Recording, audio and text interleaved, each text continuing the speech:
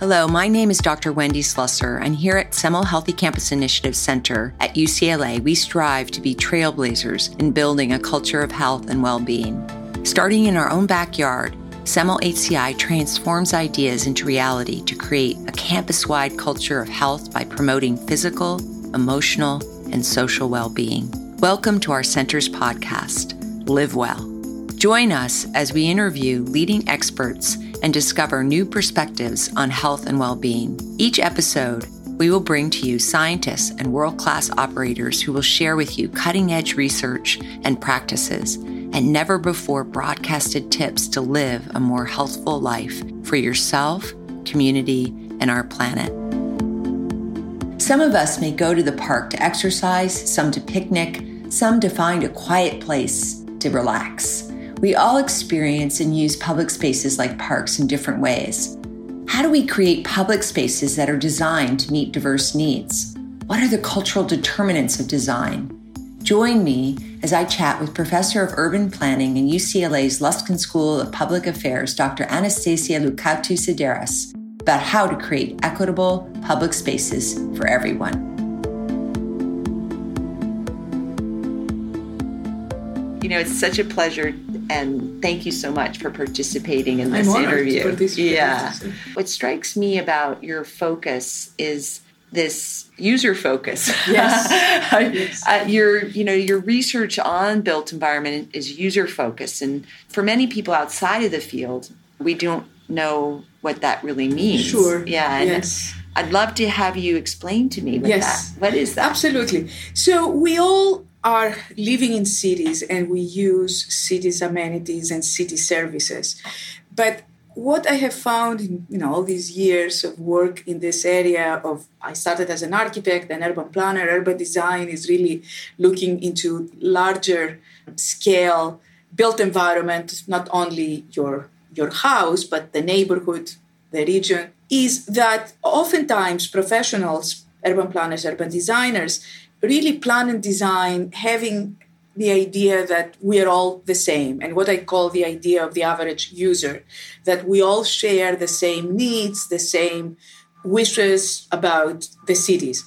A lot of the professionals, and it is easier thing to do, they kind of purport the idea of, we have everybody has the same needs, there are universal needs. And this is extremely wrong, and it has consequences. I can give you some examples. Yes, please. I have been doing a lot of work over the years on parks and open spaces. We have medical literature that says that parks really contribute to health, contribute to recreation. Yeah, biophilia. It is, absolutely. They contribute to socializing, extremely important. And I would visit parks in different communities, sometimes ethnic communities. They would be completely empty. And I remember once striking a conversation in Monterey Park, which is a very it has high concentrations of Asian Americans. And I found some people doing Tai Chi in the park in the morning. And I said, I cannot find any Asian Americans in the park. I said, what in the US is called a park doesn't really fulfill our needs. We really want to see opportunities for gardening. We want to see the park as an aesthetic place with flowers and etc. And this was repeated over and over and over again in different communities. You would see that people, based on their cultural characteristics, wanted different things. They did not want to have the diamonds and baseball fields that you find often in American parks. Of course, these were very valuable in other parts of the city. I would visit Latino communities. There were no soccer fields. So if you start thinking of the city as a collection of different groups that have different needs and aspirations. So a lot of my work is trying to find what are the cultural determinants of design and using culture in its broader sense, not only ethnicity and race, but for example, I'm looking into women's mobility and how oftentimes women are less likely to bike, are less likely to use public transportation if they have cars because they're much more fearful of being attacked or harassed in public. This means that their user needs are not well responded to by transportation agencies that equate everyone as the average user. Do you find that women across all racial and ethnic groups find that? Absolutely. And actually, we have a study going on right now, which is a global study. We have 18 cities that are included, and we're focusing on college students. And we did actually a survey at UCLA, and there are 18 cities in 5 continents that we're asking both male and female students about their experiences in mobility experiences, and especially in transit settings. And you find in every city, it is a global phenomenon that women are much more fearful of using public transit. They are harassed much more.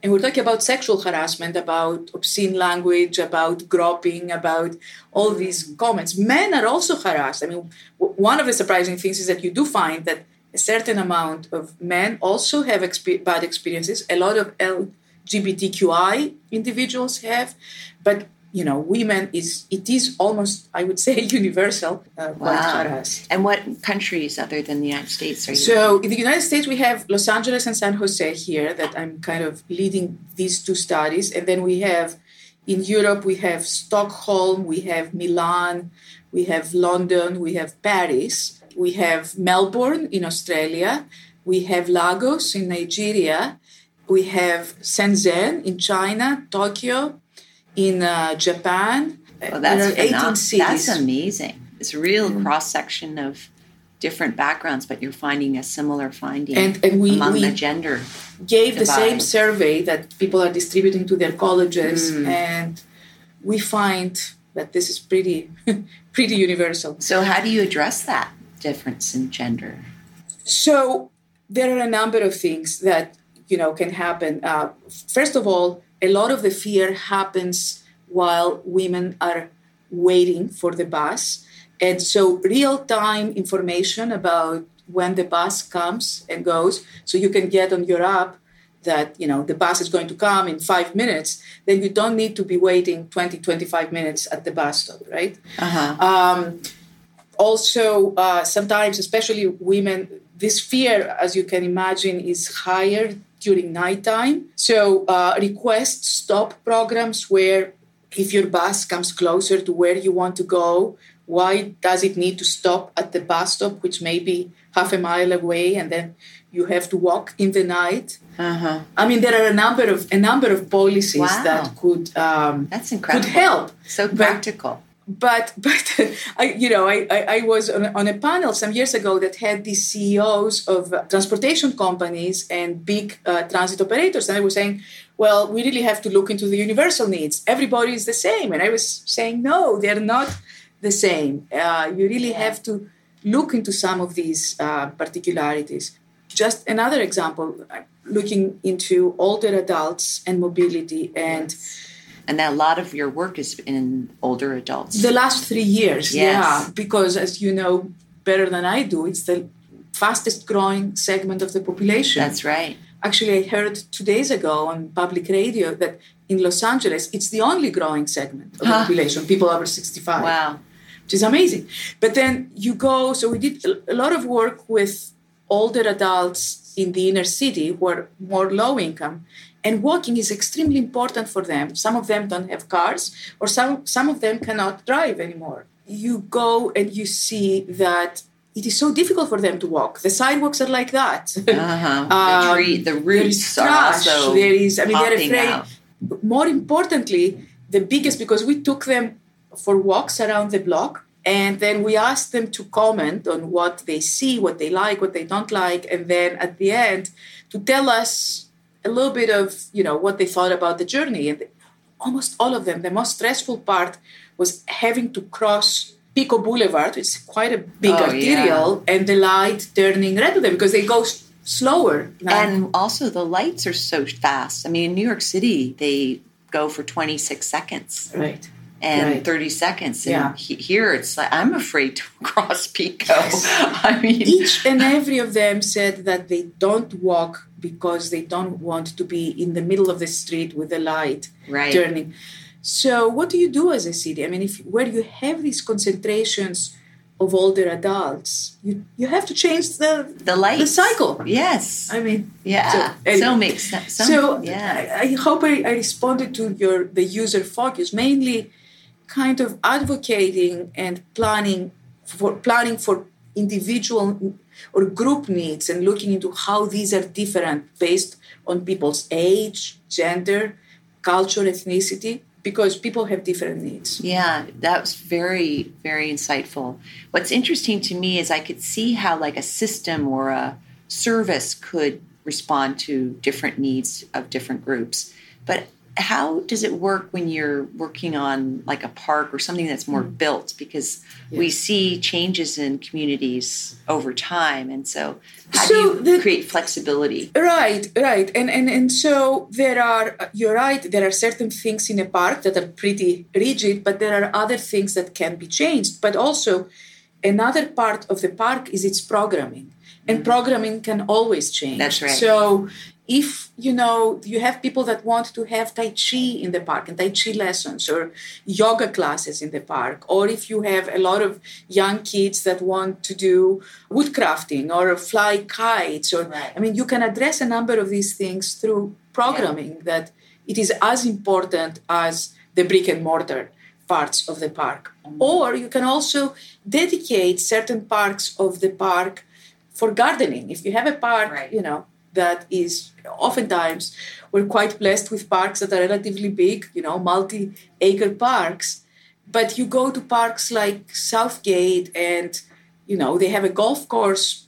I haven't been there for years, so this may have changed. But there was a golf course from the 1920s that was always locked because nobody was using it. I mean, you can think of how to transform some of these so that people are more incentivized to use these city services that contribute to health, that make people more active, more sociable. Yeah. And you brought up biophilia, which is the love of nature and anything living. And in your work, I know like Oliver Sacks has a great story about his own care of neurologic patients and how they really, people with Alzheimer's or dementia really became much more engaged when they were out in nature. And even a Parkinson patient, he mentions, got better movement when they were visiting a park. Yes. And I'm wondering, in your experience, and how do you help promote that, especially in a place like Los Angeles, where we do have per capita not that many parks? How can we enhance what we have and build on our assets to bring that to our population? Well, I think that there is quite a lot of inequity in the distribution of parks. And so some communities have more, some communities have less. But what I'm more concerned and disappointed about is that we have parks that are very underutilized. And they do not really reach their potential in terms of reaching communities. And I think it is a matter of design and programming. We also have wonderful ex-urban parks that a lot of people cannot reach. And so, thinking about, I have been doing some work with California state parks, and they really want to diversify their users because it is mostly white and relatively middle-class and upper-middle-class users that use ex-urban parks. And it is a matter of transportation. I mean, how do you also trying to find partnerships with schools where the schools can provide transportation so that some of the inner city kids can go to the Santa Monica Mountains and have some camping experiences and enjoy and appreciate nature. There need to be multi-pronged strategies. Right. Definitely try to identify areas that you can convert into park. Then we have a study here, maybe it's this one, that we really looked into. We were trying to find where it is the biggest need for parks for older adults based on their concentrations. We created a needs index. And then from the supply side, we tried to find where are vacant sites that are owned by the public sector. And we find quite a few. And then you put the one and the other together and you find the best places to create these parks. And in some cases, you don't need necessarily to have parks that are over an acre, a kind of a smaller park that can become a kind of a public outdoor room for the community. So we have been quite instrumental to develop the first older adult senior-friendly park in Los Angeles. It just broke ground in Westlake. Oh. And it's called Golden Age Park. And it was based on a series of focus group I did with my students of adults that use St. Barnabas Senior Services that is very near. And this is also near MacArthur Park. And none of these older adults would venture to MacArthur Park. Why not? Because they felt that they would be hit by the soccer ball. The park was not geared towards older adults. They were afraid they would be victimized and all that. And all really wished for a park that was more geared towards their needs. And I feel that, in this day and age, we have to be thinking about how we're going to be working with our aging population. And I'm one of those people that is aging. I think me too. All of us are, I suppose. And I want to just revisit a couple of points that you mentioned about what your observation that we have parks, but they're underutilized. And I think that's an ongoing theme that we have at Semel Healthy Campus Initiative is that you really need to be looking at your assets and mobilizing them. And it sounds right. And it sounds like what you're doing is exactly that. There are open spaces that are just not being utilized. And it's sounding, based on what you just said to me, is that a lot of it has to do with, really being reflective of the users that would be more likely to be in that community to use it. Absolutely. And I want to know, in your work with older adults, have you found that sounds like there's some common themes that would probably apply to most older adults. Mm-hmm. Like I'm thinking, when you think that biophilia has so much positivity with people with dementia or Alzheimer's, so forth. I mean, my friend who is a chair of neurology in Portland told me 50% of people over the age of 85 will have some level of dementia. Yeah. And it's so scary, imagine if we had access to nature for all of those individuals, it would very possibly be much more ameliorated. Absolutely. And in Portland, the only park that I know of in the United States that is designed with people of dementia is in Portland. There is a park that is designed with people of dementia in mind based on research about what types of... And I think we should be doing much more than that. Wow. I mean, we really need to be readjusting our urban form and urban neighborhoods, having in mind people over 60, over 65, because there are so many now, and we all are going to be part of that group. That's right. And our cities are not built for right now for this group. So that gets us. I mean, we're talking about parks, which obviously enhances the well-being of everyone that is interested or is able to utilize them, or it's being developed for them in their interests. What other aspects of a city, what is the percent of people that are going to be living in a city in the next couple of decades? Well, so we live in the urban century, so we see a continuing trend of more urban than anything else. So there are parts of the world, Japan is one of them, 80% urban. So, and the United States is in that trend. So cities are very important, and I think they will continue to be important. And that's why we kind of focus very much on cities in urban planning. Right. Doesn't mean that, rural populations do not have needs. And if anything, I think there is a lack of research about needs of people who live more in rural areas, but most people do live in cities. And it's just going to get more. Yeah, definitely. So how do you, approach, I suppose, again, like the gender issues, there are going to be some sort of general priorities that you would want to see for anyone who's aging. Yes. So what would those priorities be? And then how do you make it more user-friendly or for different aging populations? Yes. So, mobility is a very important aspect because, if you do not have mobility, you cannot access the amenities and the services that the cities provide. And mobility is something that older people it deteriorates for older people. Recreation, we know, you know, Wendy, better than I do, that there are high levels of depression and loneliness and isolation among older adults. Yeah. So how do you create places that encourage more socializing? Mm-hmm. That another one, at least for this generation of older people, that would improve as the next generations age. But there is quite a big gap with technology. And in ways that it hurts people. So, for example, we had these discussions about the use of Uber or Lyft, and most of the people that these 81 older adults do not use it. They don't have smartphones. They have, or even if they do, they don't know how to really connect. Oh, yeah. And there are other things like telehealth and other services that become available, but you have to have the technology and know the technology. Now, these will change. I mean, my sons were born with a computer, so to speak. They're very efficient, and or even our generation were much better than.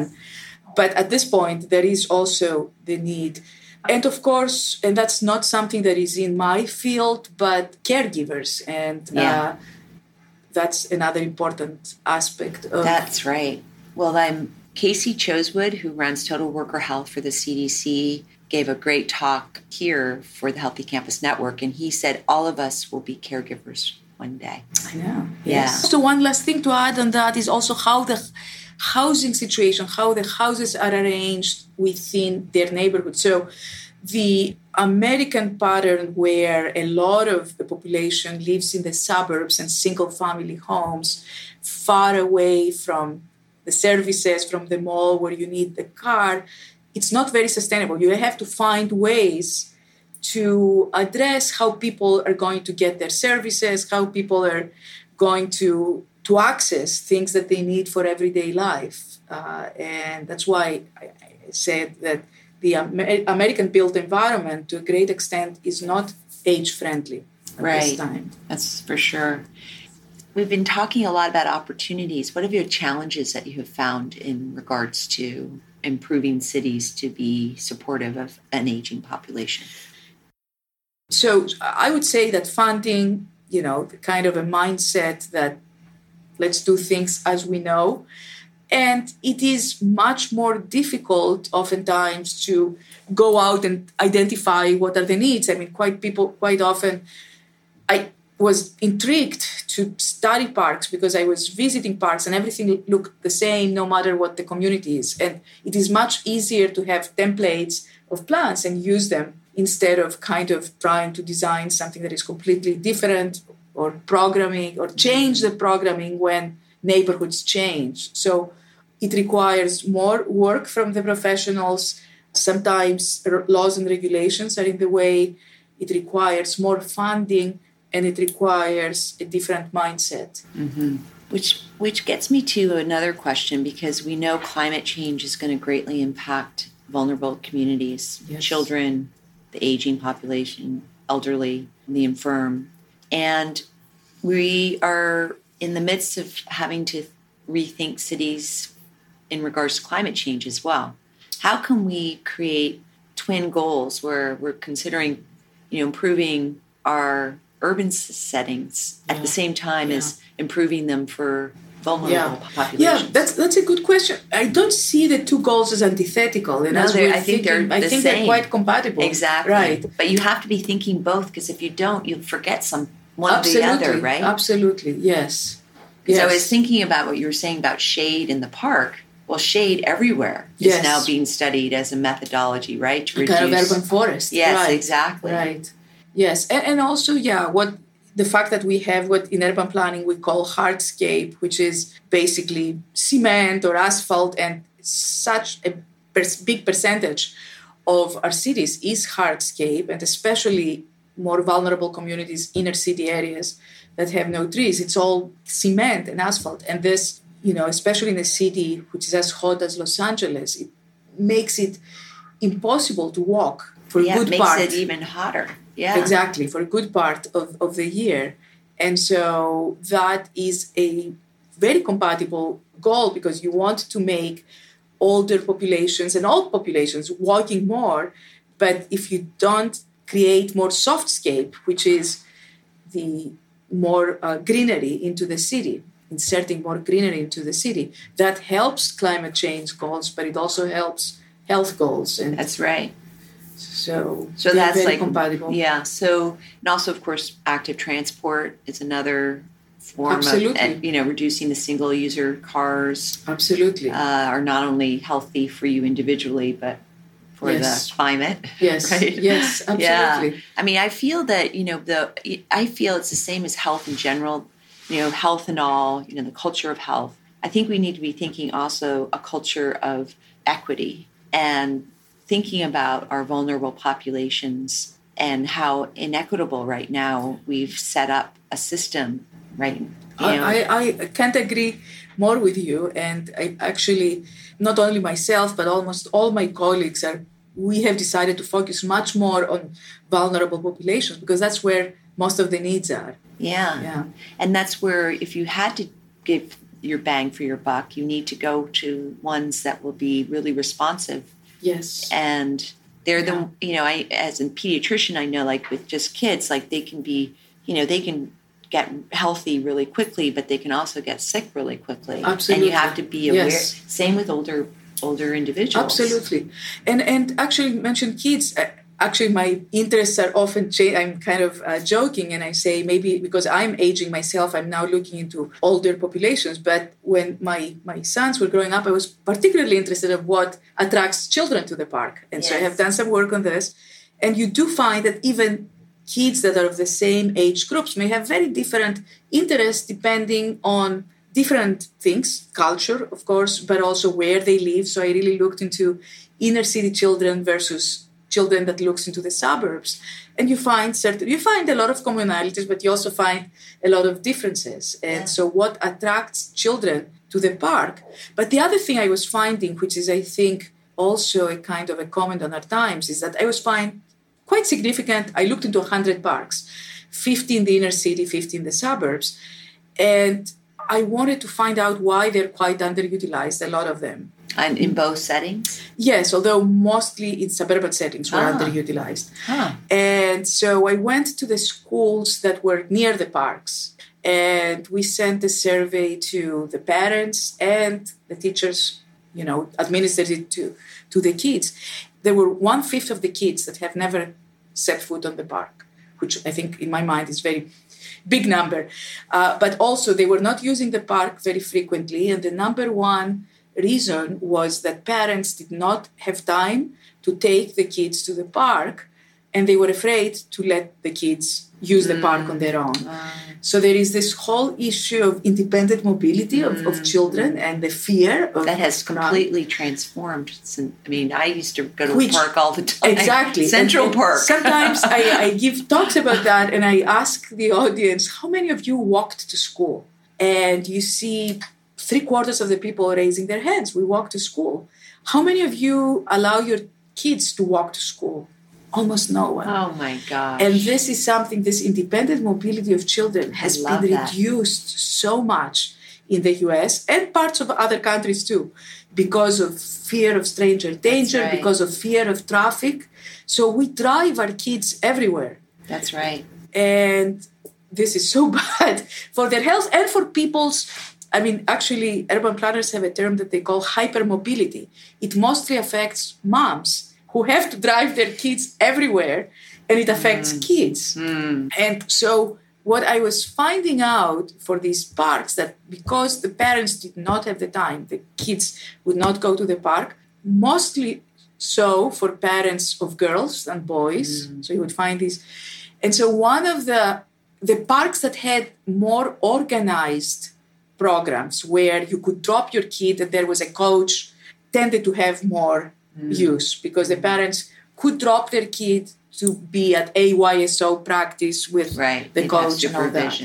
So there are all these things that you really need to think and take into account if you really want to make the built environment friendly to different people, to kids, to older adults, to different users.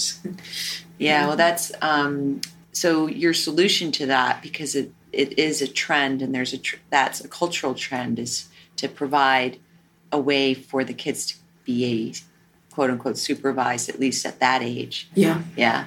Well, if I had been in your audience, I wouldn't have raised my hand about walking because I used to run to school. Because I was always late. Next time I should say who walked around to school. Yes. Yeah, I would have to run. I still do that sometimes here.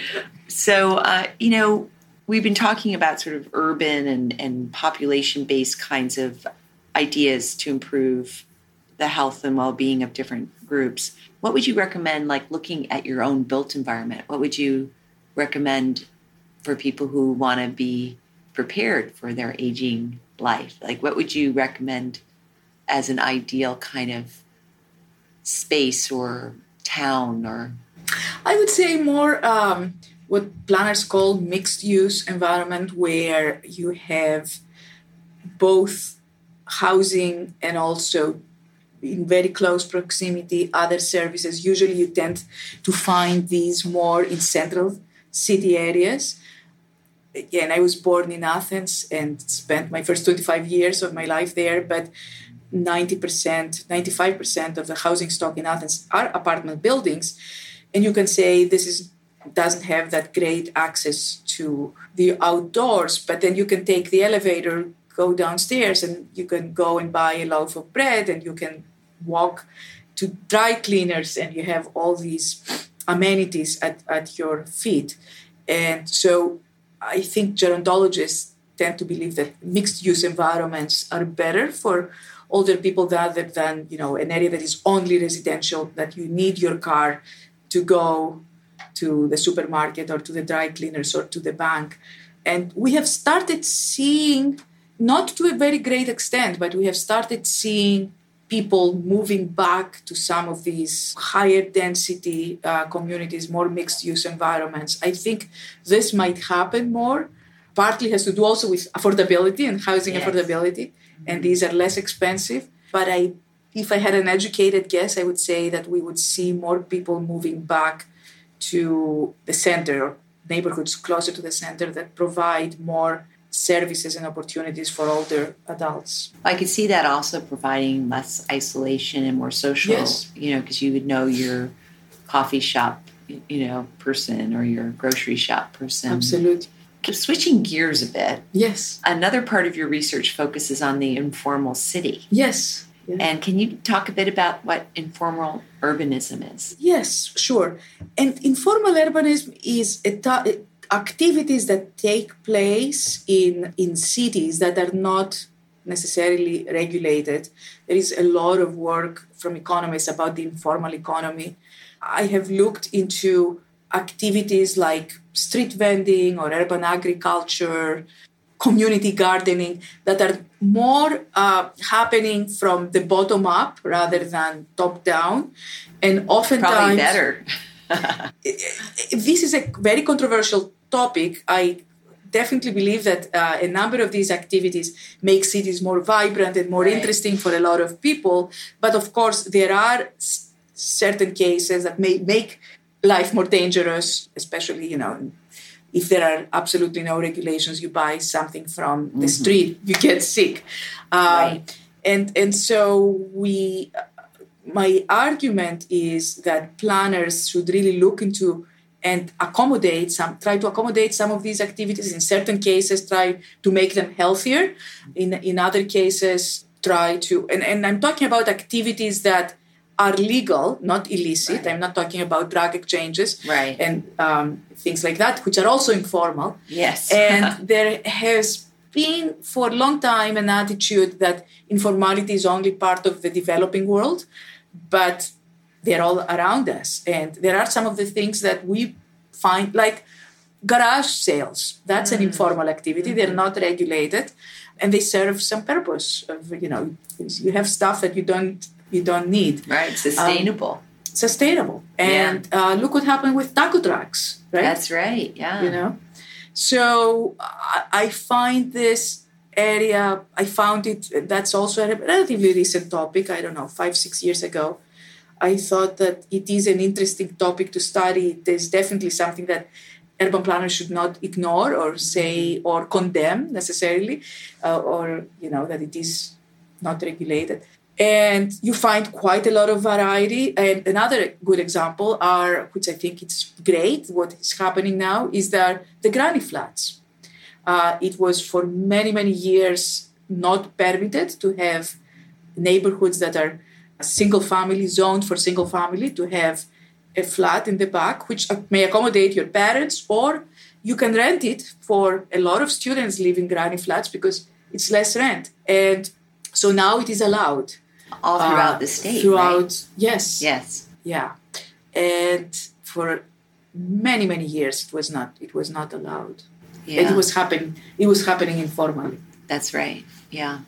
I think that's going to be a big solution, especially in Los Angeles, where we have such an issue with housing. Absolutely. Yeah. And it is good in two ways. One is that it still keeps the character of some single-family neighborhoods, because you don't want to start putting multifamily neighborhoods everywhere. So there are certain neighborhoods that are many single-family neighborhoods. They have a garage. You don't do any extensive rebuilding. Right. And the second thing is affordability, that it can double the housing stock. And that's right. When you have more supply of housing, rents are going to go down. That's right. Or stay stable at least. Exactly. Yeah. I mean, I've seen it here at UCLA that a lot of junior faculty can't afford to buy a house. So it could be a way that you could afford to buy a house if someone could help, rent your back house. Absolutely. And help, offset the mortgage. Actually, with UCLA, the people who were hired at UCLA in the 60s and 70s were living all around. I mean, they were living in Westwood, Pacific Palisades, even Beverly Hills and all that. And when, I was hired, and people after, you had to go further, but still it was definitely within your means. But, as you say now, it becomes even more difficult. That's right. Yeah. How does informal urbanism relate to creating more healthful cities? So informal urbanism is very diverse. There are many different activities, and some can contribute, some not, and some might even be dangerous and need to be regulated. So, for example, street vending is an important informal activity, and by formalizing some of the taco trucks and kind of requesting and having certain rules about how you dispose your waste, or that you have to have running water in the sink and all that, you address health issues as well, that people are not going to get sick, depending on what the taco truck sells. Sometimes it's very unhealthy, but it can sell also healthy stuff. So it may you give more options to communities that the only thing they had were McDonald's, right? That's right. So that's one way. Or also urban agriculture. I live in very urban part of Pasadena. My next door neighbor that has 2 young kids, she has hens. And she has fresh eggs, again, this has started being regulated in the sense that you can only have 5 or 6 or something like that. That sounds like a lot. Yeah. Don't you have an egg every day? And it has to have a certain distance where the hens live to your neighbor's house and all that. So there are ways that formalization can help, other ways that may kill the informal activity completely. Right. The other interesting thing about informal activities is we talk about older adults and informal activity. Some of the older adults, the 81, were Korean, and we found out that they had a much better mobility around the neighborhood because there is a Korean informal taxi service that everybody knows everybody, and they call them to take them. And this is an informal economy because these guys do not have taxi permits. Yeah. But it is an extremely useful service for these older adults because that's they never call taxis. They would call them. They have their numbers. That's interesting because there's a service that's been in New York City forever, and they're so experienced with older people. And that's one of the things I find that's so important, that people need to be aware of the needs, that they can't rush into a car and out of the car, and and they have to hold the door to help them get into the car. I mean, there's all these steps that if you aren't aware or familiar. So that's probably what these this community that you're just describing, they also have that sort of sensitivity to that population. Yeah, most likely. Yeah. What is in your profession that you feel is pressing issue? I think that, especially living in Los Angeles, this whole issue of housing is a universal need, and it is extremely important that people have shelter. And you see that our kids' generation, students, we have so many homeless students right now. There are discussions about, kind of accommodate them in parking lots. I mean, that's not the way to live in a city. And the fact that the rents are going so up and up and up. Actually, my most recent work just came out. This is the book on MIT Press on gentrification and displacement that I did with a colleague at Berkeley. And we see that sometimes even public investment, things that we think are good for cities, like, have more stations and transit, and they raise up the land values and the rents are becoming even higher. And so how do you do less harm through planning, but also how do you do good, and especially in the area of housing? And the second area is, you mentioned, is, maybe not as eminent as not having where to put your, to have a shelter, but climate change. I mean, what are we going to do? Are our kids going to have a city that they can live in? And you see that some of that can be addressed, but it has to be addressed yesterday, right. And we're not doing it. And it's extremely disheartening to see, EPA that, is now, what's happening with how this climate change, the current administration is disregarding, and how some of the work that has happened is devalued and not taken seriously and all that. So all these issues that relate to housing affordability and climate change, I think, are the two most important issues that affect cities. And so I think your work, Anastasia, is incredible, because what you're doing is creating an environment that will enhance mobility. And that is I'm not creating it, but you're helping to create it. Yeah. But you're contributing to it. Yeah. It takes a university, right? It takes a village. It takes a city. And it takes a city. Thankful that you have brought this issue of health at the forefront at UCLA, and that we are a healthy campus. And it is, communication is so important that people, and you have to kind of talking about the mindset, changing the mindsets that we've mentioned. Well, you have to be thinking about it at all times, because it often, in my lifetime of, professional lifetime of 30 years or over, health and food and all this stuff always was considered the back burner. It was low priority. Yeah. And fortunately for us, our chancellor considers it one of the number one priorities. Yeah. But I'm very grateful to you, and thank you for giving me your time. I'm honored that you gave me. Well, it's our honor to be able to interview you.